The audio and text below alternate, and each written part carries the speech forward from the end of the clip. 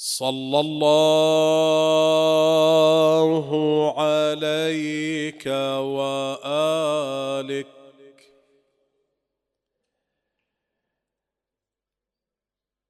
يا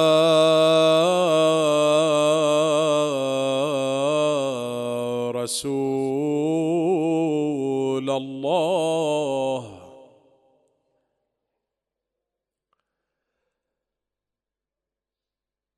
صلى الله عليك يا أبا عبد الله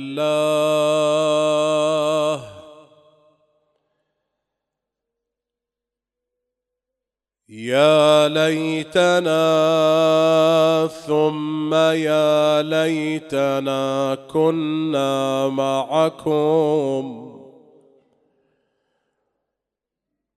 فنفوز والله فوزا عظيما.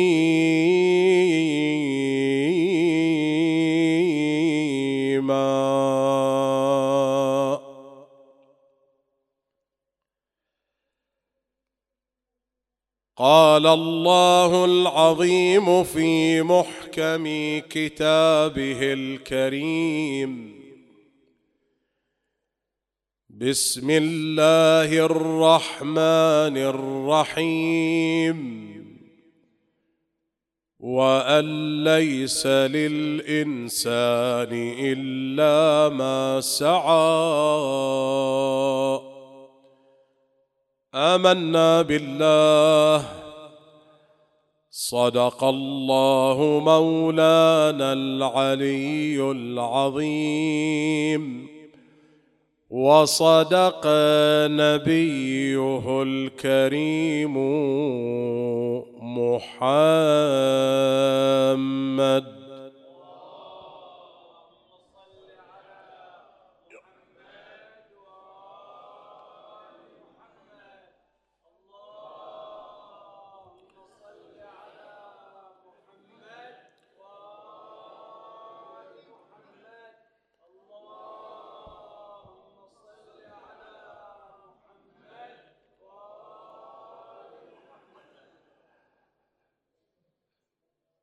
الحديث والكلام وانطلاقا من الآية المباركة التي قرأتها على أسماعكم سيكون تحت عنوان الاستكمال: فرصة دنيوية أم أخروية. ومختصر الفكرة التي بودنا أن نناقشها في هذه الليلة أن المراتب العالية والدرجات الرفيعة التي يصل إليها الإنسان في يوم القيامة إنما هي ببركة المبرات والطاعات والحسنات التي جناها وجمعها في دار الدنيا. فبمقدار ما يطيع الله عز وجل في هذه الدار وبمقدار ما يقدم من مبرات وطاعات وبمقدار ما يجني من حسنات تكون درجته في يوم القيامة أرفع وتكون رتبته في دار القيامة أعلى.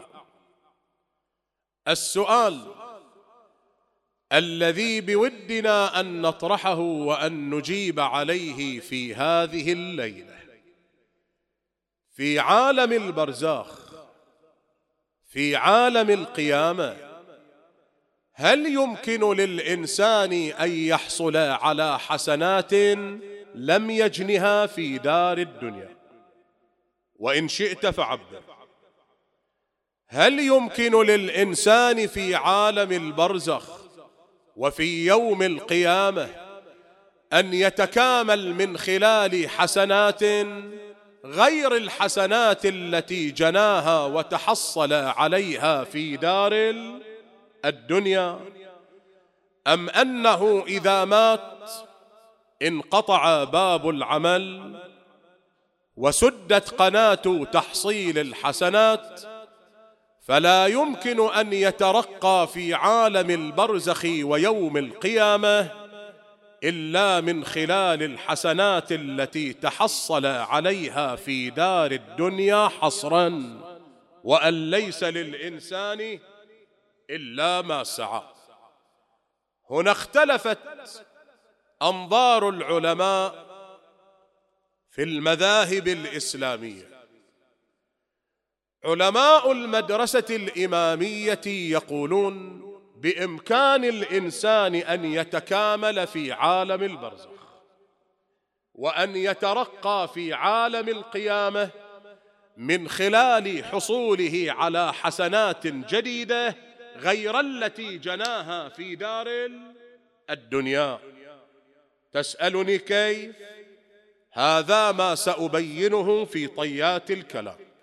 لكن علماء مدرسة الخلافة والجمهور يقولون ليس بإمكان الإنسان أن يترقى في عالم البرزخ وفي يوم القيامة إلا من خلال الحسنات التي تحصل عليها في دار الدنيا حصرا، ويستدلون بآية ويستدلون برواية.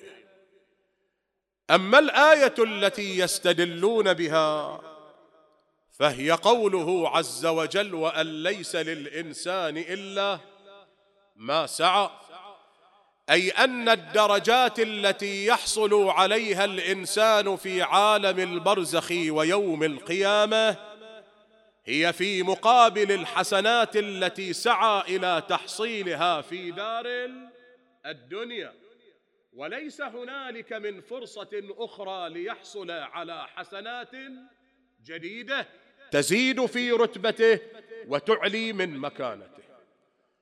على مستوى الروايات يستدلون برواية عن النبي الأعظم صلى الله عليه وآله: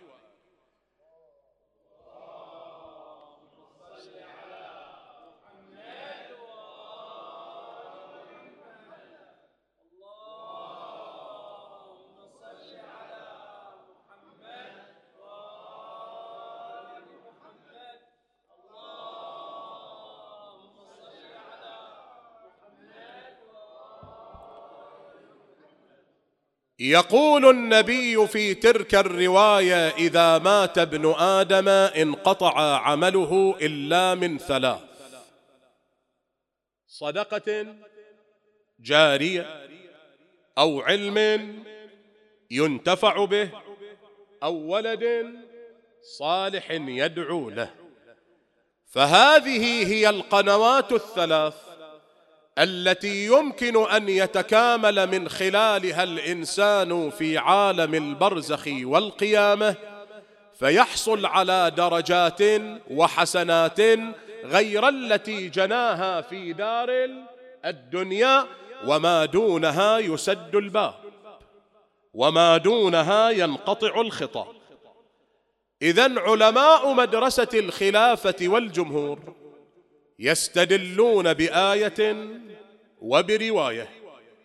نريد في هذه الليلة أن نناقش استدلالهم بالآية، وأن نناقش استدلالهم بالرواية، وأن نسلط الضوء على بعض الأدلة التي استعان بها واستدل بها علماء الإمامية في القول بإمكانية التكامل البرزخي والأخروي. فيما يعود إلى استدلال علماء مدرسة الخلافة والجمهور بالآية المباركة، وهي قوله عز وجل: وأن ليس للإنسان إلا ما سعى. هنا ثلاثة من الردود. الرد الأول: أن هذه الآية لا تتحدث عن أمة النبي محمد صلى الله عليه وآله، وإنما تتحدث عن أبناء الأمم السالفة من أقوام الأنبياء السابقين. بعبارة أخرى، هذه الآية تقرر خصوصية من خصوصيات أبناء الأمم السالفة. إذا مات الواحد منهم ليس له من الحسنات إلا ما حصل عليه في دار الدنيا، وبالتالي رتبته في البرزخ، درجته في القيامة، تكون بمقدار ما حصل عليه من حسنات في دار الدنيا. ولا تتحدث الآية عن أبناء أمة النبي محمد صلى الله عليه وآله، فإن شأنهم شأن مختلف. بأي دليل؟ قالوا بدليل الآية المباركة: أم لم ينبأ بما في صحف موسى وإبراهيم الذي وفى ألا تزر وازرة وزر أخرى وأن ليس للإنسان إلا ما سعى. فهذه الآية إنما تتحدث عن أبناء أمة موسى بن عمران وعن أبناء أمة النبي إبراهيم الخليل، ولا ربط لها بالحديث عن أبناء أمة النبي محمد صلى الله عليه وآله، فإنه يمكن للواحد منهم أن يتكامل في البرزخ، أن يترقى في الآخرة بحسنات جديدة غير الحسنات التي حصل عليها في دار الدنيا. ولكن هذا الجواب سجل عليه العلماء مجموعة من الملاحظات لا يسع الوقت للوقوف عندها ونقاشها أخذا وردا. أنصرف إلى الرد الآخر. علماء مدرسة الخلافة والجمهور ضيقوا الخناق على مفردة السعي. الله يقول: وأن ليس للإنسان إلا ما سعى.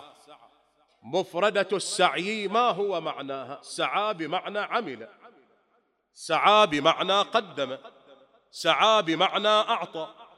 فقالوا أن الساعي يشير إلى العمل الذي قام به الإنسان وباشره بنفسه حصرا، وهذا تضييق للخناق على مفردة السعي، إذ أن مفردة السعي مفردة عامة وتستبطن معنيين وتستبطن دلالتين وليس دلالة أو معنى واحدا. تسألني كيف؟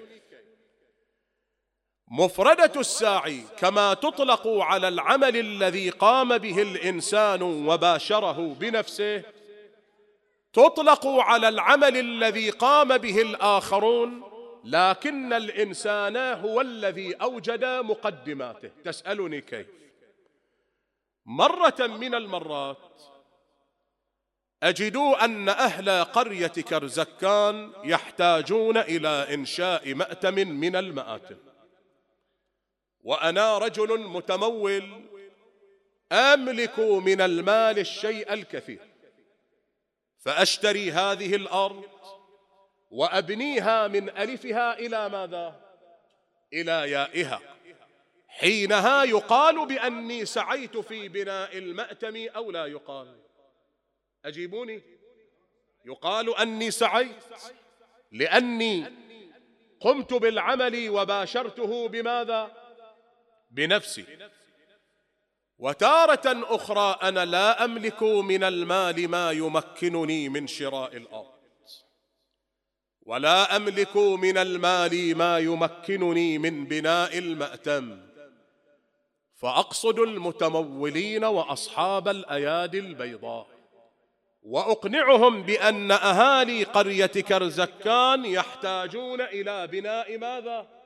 مأتم، فتعاونوا واشتروا الأرض وابنوها. فيقتنع أهل الخير بكلامي وفعلا يشتركون في شراء الأرض وبنائها من ألفها إلى يائها. هنا أنا اشتريت الأرض بمالي؟ أبدا. بنيت المأتم بمالي؟ أبدا. لكن يقال أني سعيت في بناء المأتم أم لم أسعى؟ سعيي بأي معنى؟ الدال على الخير كفاعله. سعيي لا بمعنى أني قمت بالعمل وباشرته بنفسي، وإنما سعيي هنا بمعنى أني أوجدت مقدمات ذلك العمل. فلولا أني سعيت إلى أهل الخير والمتمولين لما اشتريت هذه الأرض ولما بني هذا المأتم. أسألك، زيد من الناس إذا فارق الدنيا وكان عنده ولد صالح يقدم من الببرات ما يقدم في صالح الثواب لروح أبيه، هذا الولد الصالح هو من سعي الأب المتوفى أو ليس من سعيه؟ إذ أن الأب لو لم يوجد المقدمات لصلاح هذا الولد لما صار الولد صالحا، إذ أنه لو لم يعكف على تربيته تربية إيمانية لما صار الولد صالحا. زيد من الناس لأنه عاش بسمعة حسنة بين الناس، إذا رأى الناس أولاده قالوا رحم الله أباكم. هذا الترحم عليه بسعي منه أو بغير سعي؟ بسعي منه. الترحم هو فعل الناس وليس من فعله، ولكن هذا الفعل من الذي أوجد مقدماته؟ ذلك الميت بسمعته الحسنة. إذا سمعوا أن زيدا مات احتشدوا في المقبرة، إذا قيل أنه ستصلى عليه صلاة ليلة الدفن تجمعوا للمشاركة فيها. هذا العمل الذي يقوم به الناس هو من سعي الميت أو ليس من سعيه؟ هو من سعي الميت، لكن التفت، لا بمعنى أنه باشر العمل بنفسه، وإنما بمعنى أنه أوجد مقدمات ذلك العمل من خلال أخلاقه الحسنة وتعامله الطيب مع الناس. فالآية لما تقول وأن ليس للإنسان إلا ما سعى على مستوى الأعمال التي باشرها بنفسه وعلى مستوى الأعمال التي أوجد مقدماتها، وإن كان القائم بها غيره وليس هو. الرد الثالث وهو رد مهم وأرجو الالتفات إليه بعد الصلاة على محمد وآل محمد.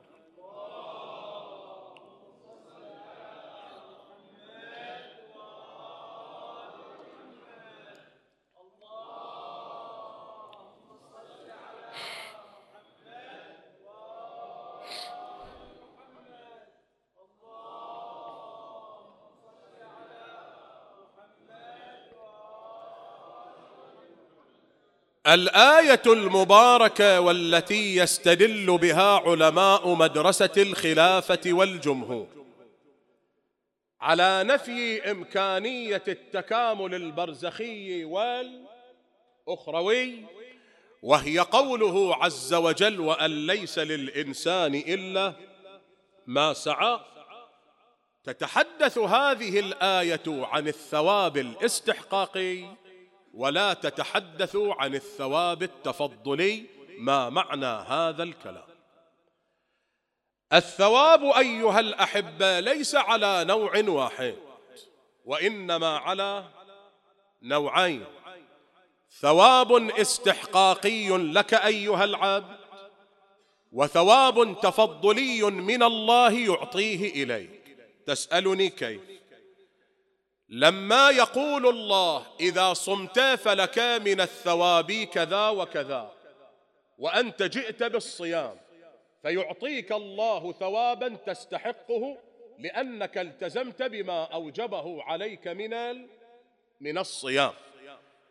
ولكن النوع الثاني من الثواب يسمونه بالثواب التفضلي، يعطيك الله إياه لا على نحو الاستحقاق، وإنما لأن الله طبعه العطاء، لأن الله خلقه العطاء، لأن الله طبعه الإفاضة. وهذا نقرأه في القرآن ونقرأه في الروايات. من جاء بالحسنة فله 10 أمثالها. أنت جئت بحسنة يعطيك الله 10 حسنات. بأي مناسبة؟ الحسنة المستحقة هي الحسنة الأولى، و9 حسنات هي ثواب استحقاقي أو تفضلي، ثواب تفضلي. علماء مدرسة الخلافة والجمهور غفلوا عن حرف مهم في الآية. ما هو؟ هو حرف اللام في قوله وأن ليس للإنسان. هذه اللام في قوله للإنسان يسميها علماء اللغة بلام الملك والاستحقاق. فالآية إنما هي في مقام نفي الثواب الاستحقاقي الذي يستحقه الإنسان في مقابل العمل. أنك في عالم البرزخ ليس لك من الثواب الاستحقاقي إلا بمقدار ما بذلته من عمل في دار الدنيا. معلوم أن دار العمل هي دار الدنيا، وأما دار البرزخ ودار القيامة فهي دار ثواب وجزاء. وأن ليس للإنسان إلا ما سعى من الثواب الاستحقاقي الذي يعطى إليه في مقابل ما عمله في دار الدنيا.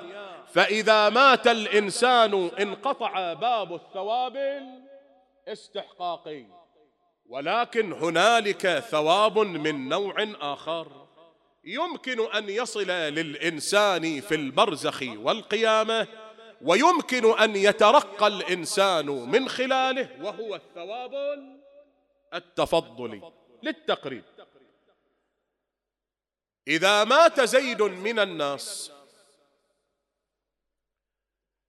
وكان عنده ولد صالح يحج بالنيابة عنه ويعتمر ويتصدق، هذه الأعمال مبرات أو ليست مبرات؟ طاعات أو ليست بطاعات؟ من المستحق لثوابها؟ أجيبوني، من المستحق؟ من؟ الولد، لأنه هو الذي قام بتلك المبرات. فإذا قصد الولد بتلك الأعمال روح أبيه، هذه الأعمال ثوابها للولد ثواب استحقاقي، وثوابها للأب المتوفى ثواب تفضلي. تفضلا من الله أعطى هذا الثواب إلى من؟ إلى الأب، رغم أنه لم يزاول تلك الأعمال بنفسه. نحن نقرأ في سيرة أمير المؤمنين علي بن أبي طالب عليهما السلام، والرواية إن لم تخن الذاكرة إما عن علي بن الحسين زين العابدين، وإما عن ولده محمد بن علي الباقر. تقول الرواية أن أمير المؤمنين في أيام حياته كان في كل سنة يرسل من يحج بالنيابة عن أبي النبي عبد الله بن عبد المطلب، وعن أم النبي آمنة بنت وهب، وعن أبيه أبي طالب. تقول الرواية بل ووصى علي بذلك أن يفعل حتى بعد موته. هذا الثواب ثواب الحاج مستحقه من قام بالحج، ومستحقه من دفع المال لمن قام بالحج النيابي. فهذا ثواب استحقاقي، ولكن هذا الثواب بالنسبة لأبي طالب ثواب تفضلي، بالنسبة لآمنة بنت وهب ثواب تفضلي، بالنسبة لعبد الله بن عبد المطلب ثواب تفضلي، لأنهم ليسوا هم من زاولوا العمرة ولا زاولوا الحاج. فالآية لما تقول وأن ليس للإنسان إلا ما سعى، تريد أن تقول أن الثواب الاستحقاقي الذي تستفيدون منه في عالم البرزخ والقيامة هو في مقابل ما قدمتم من أعمال في دار الدنيا، لكنها ما تحدثت عن الثواب التفضلي ولم تنفي الثواب التفضلي، فينبغي الالتفات وعدم الخلط. هذا على مستوى مناقشة استدلالهم بالآية. وأما مناقشة استدلالهم بالرواية، إذا مات ابن آدم انقطع ماذا؟ عمله. الهاء في قوله عمله ضمير عائد على من؟ على الميت. إذا مات ابن آدم، فغاية ما تفيده الرواية أن الإنسان إذا مات انقطع الثواب من جهة أعماله، لأن باب العمل قد أغلق عليه، ولكن هنالك ثواب يصل إليه من خلال أعمال من؟ أعمال غيره كالناس من المؤمنين وأعمال أولاده وبناته. فلا دلالة في الرواية على ما ادعاه علماء مدرسة الخلافة والجمهور. هنا فيما تبقى من وقت نسلط الضوء على بعض ما استدل به علماء المدرسة الإمامية في إمكان الاستكمال البرزخي والأخروي. ويمكن أن أستعرض نموذجا من الآيات التي استدلوا بها، ويمكن كذلك أن أستعرض نموذجا من الروايات التي استدلوا بها. على مستوى الآيات استدل علماؤنا بقوله عز وجل والذين آمنوا واتبعتهم ذريتهم بإيمان ألحقنا بهم ذريتهم وما ألتناهم من عملهم من شيء. هذه الآية تستبطن معنى في غاية العمق. ما الذي تريد أن تقوله الآية؟ الآية تتحدث عن جماعة من الآباء والأمهات كانوا من أهل الإيمان، وأعمالهم أعمال في غاية الإخلاص. لما فارقوا الدنيا الله رفعهم إلى مراتب عالية ومنازل رفيعة. بعد فترة مات أبناؤهم. الفارق بين الآباء والأمهات والأبناء لا من جهة الإيمان، كلهم من المؤمنين، والذين آمنوا واتبعتهم ذريتهم بإيمان، الكل منهم مؤمن. الفارق أين؟ في جودة العمل. أعمال الآباء والأمهات أكثر جودة وإخلاصا، فجعلهم الله في أعلى المراتب في الجنة. أعمال الأبناء أقل جودة وإخلاصا، فأدخلهم الله الجنة ولكن في درجات دانية. الآية تقول والذين آمنوا واتبعتهم ذريتهم بإيمان ألحقنا بهم ذريتهم، فيرفع الله من رتبة الأبناء إلى رتبة الآباء والأمهات، لا لأن الولد يستحق، وإنما أخذا بخاطر من؟ بخاطر أبيك الشيبة وبخاطر أمك العجوز. هنا التفت: أي نعمة أنعمها الله عليك إذا كان أبوك من أهل الإيمان، وأي نعمة أنعمها الله عليك إذا كانت أمك من أهل الإيمان.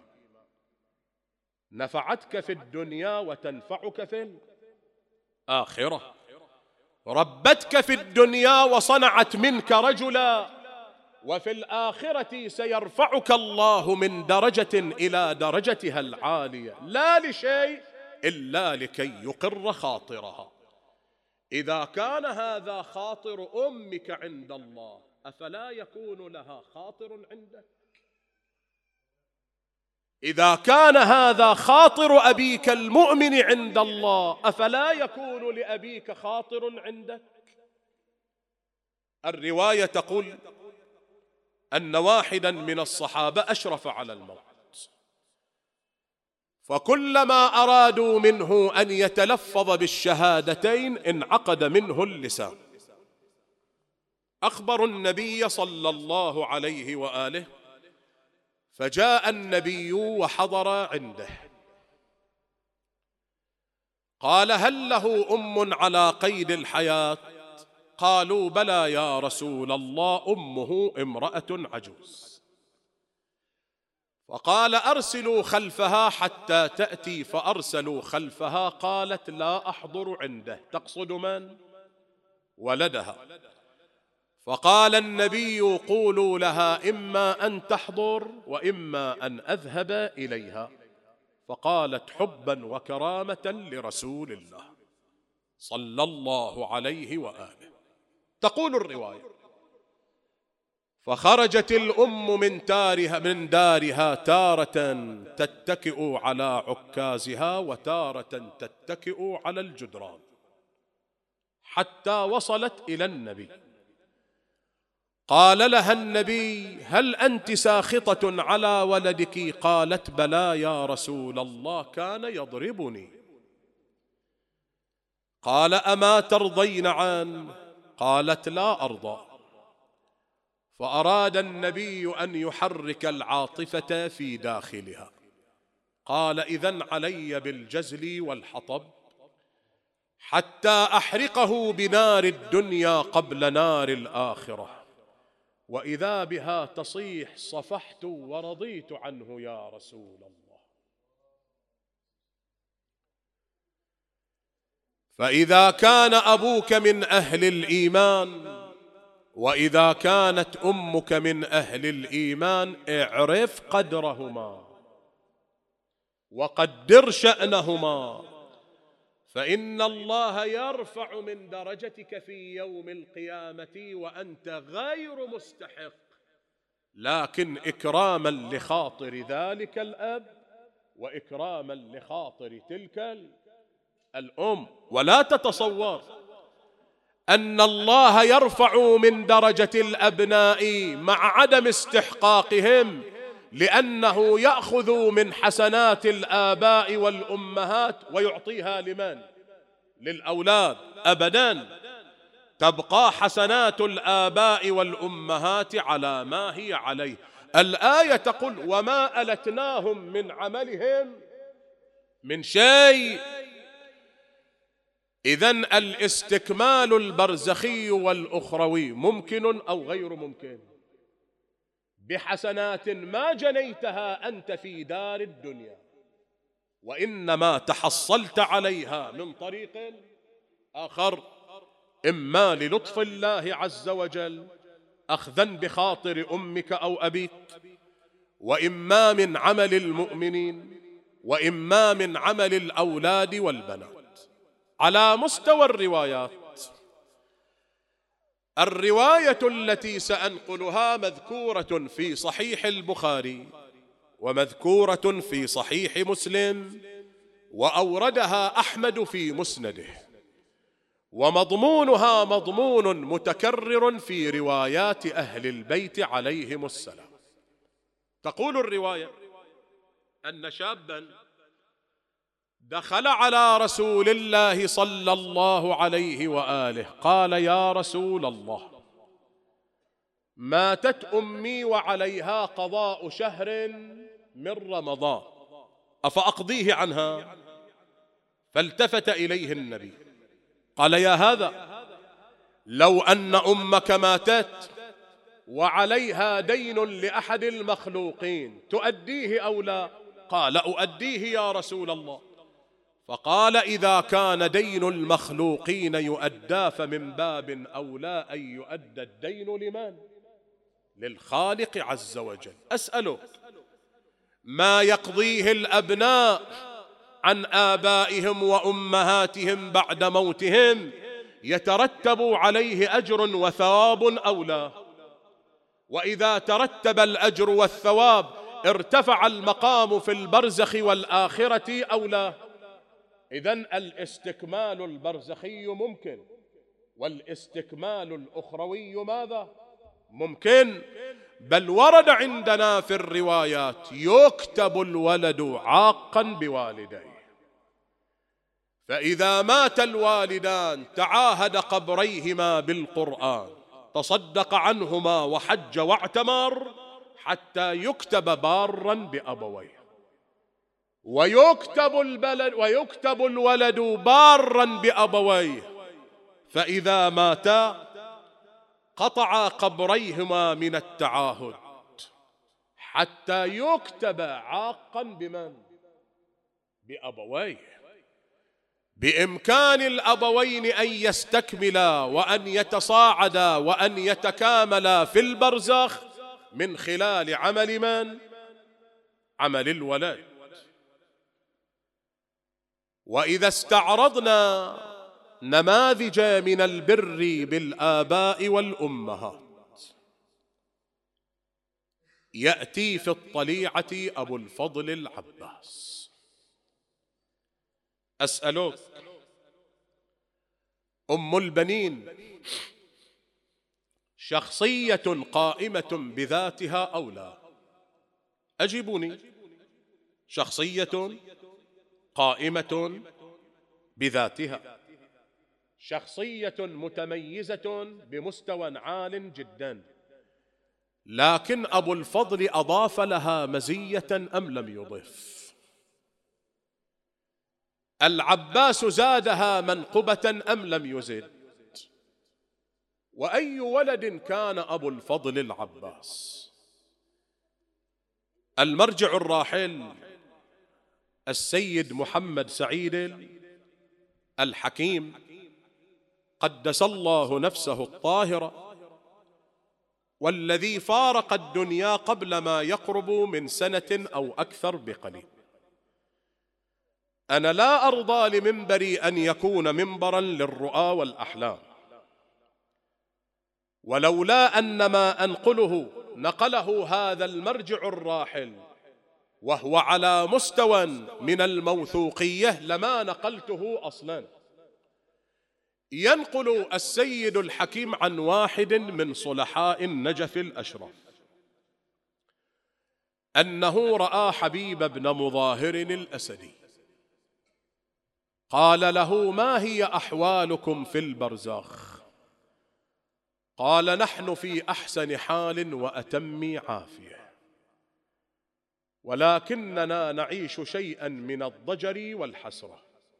قال: لم؟ وأنتم أنصار الحسين، لا يسبقكم سابق ولا يلحقكم لاحق. قال: اعلم أن الواحد منا لما كان يستشهد في يوم 10 من المحرم، فإذا خرجت روحه من جسده ومضى إلى عالم برزخ، استقبله رسول الله بشربة من الماء لا يظمأ بعدها أبدا. الكل منا شرب، الكل منا روى عطشه، الكل منا هدأت نفسه واستراحت لما سقاه النبي. يقول: لكن لما قتل العباس واستشهد ووفدت روح العباس إلى البرزخ عرض عليه الماء فأبى أن يشرب. قالوا له: لم يا أبا الفاضل؟ قال: كيف أشرب ولا زال الحسين في حومة الهيجاء عطشانا بأبي وأمي. أي وفاء كان يعيشه أبو الفاضل. يقول: وما شرب العباس إلا بعد أن قتل الحسين ووفدت روحه إلى البرزخ، فشرب الحسين ثم شرب العباس.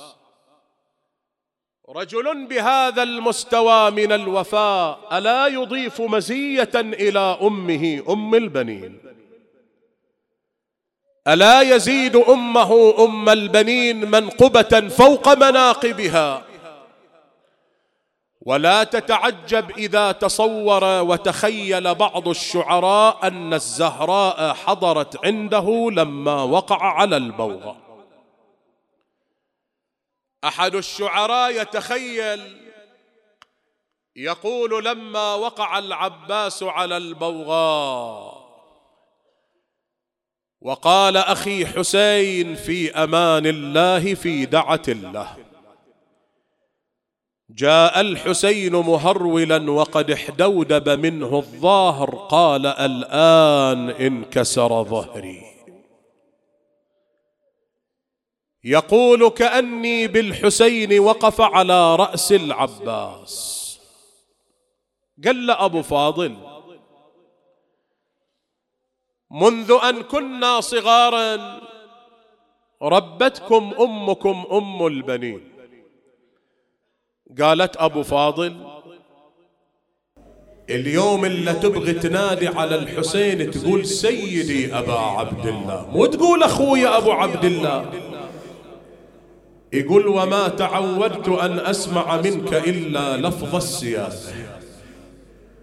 يقول: لكن أبو فاضل لما وقعت على البوغاء تغير النداء، ما قلت في أمان الله سيدي أبا عبد الله، قلت في أمان الله أخي يا حسين. وش صاير أبو فاضل؟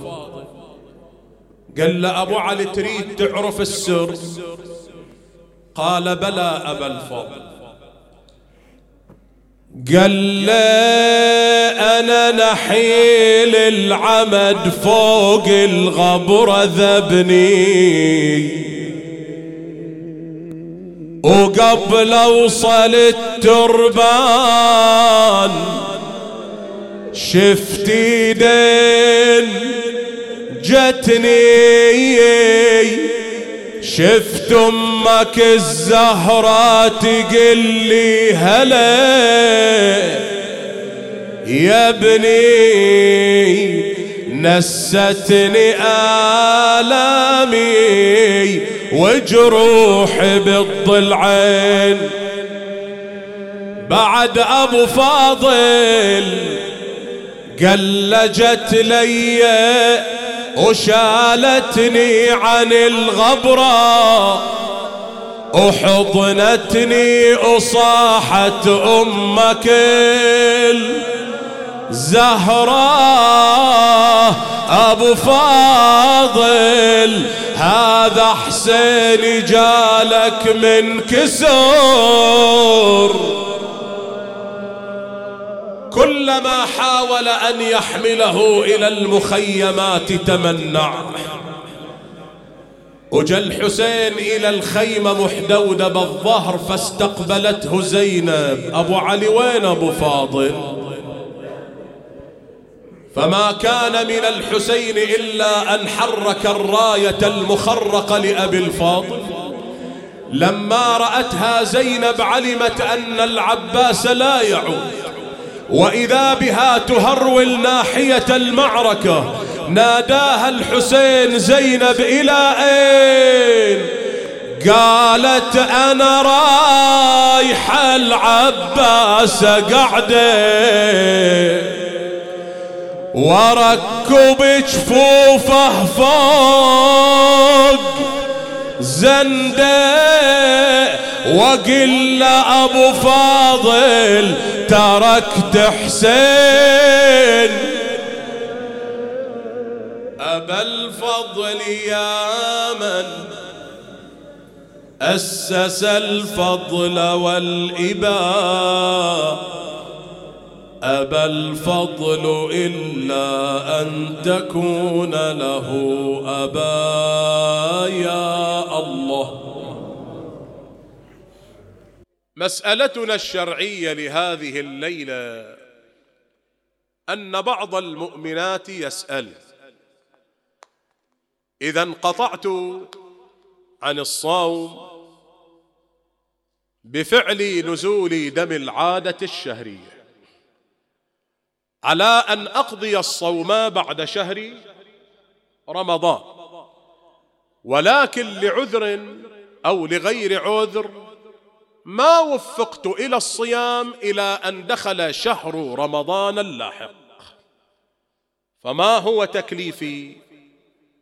هنا نقول بأن المرأة لا بد أن تقوم بشيئين.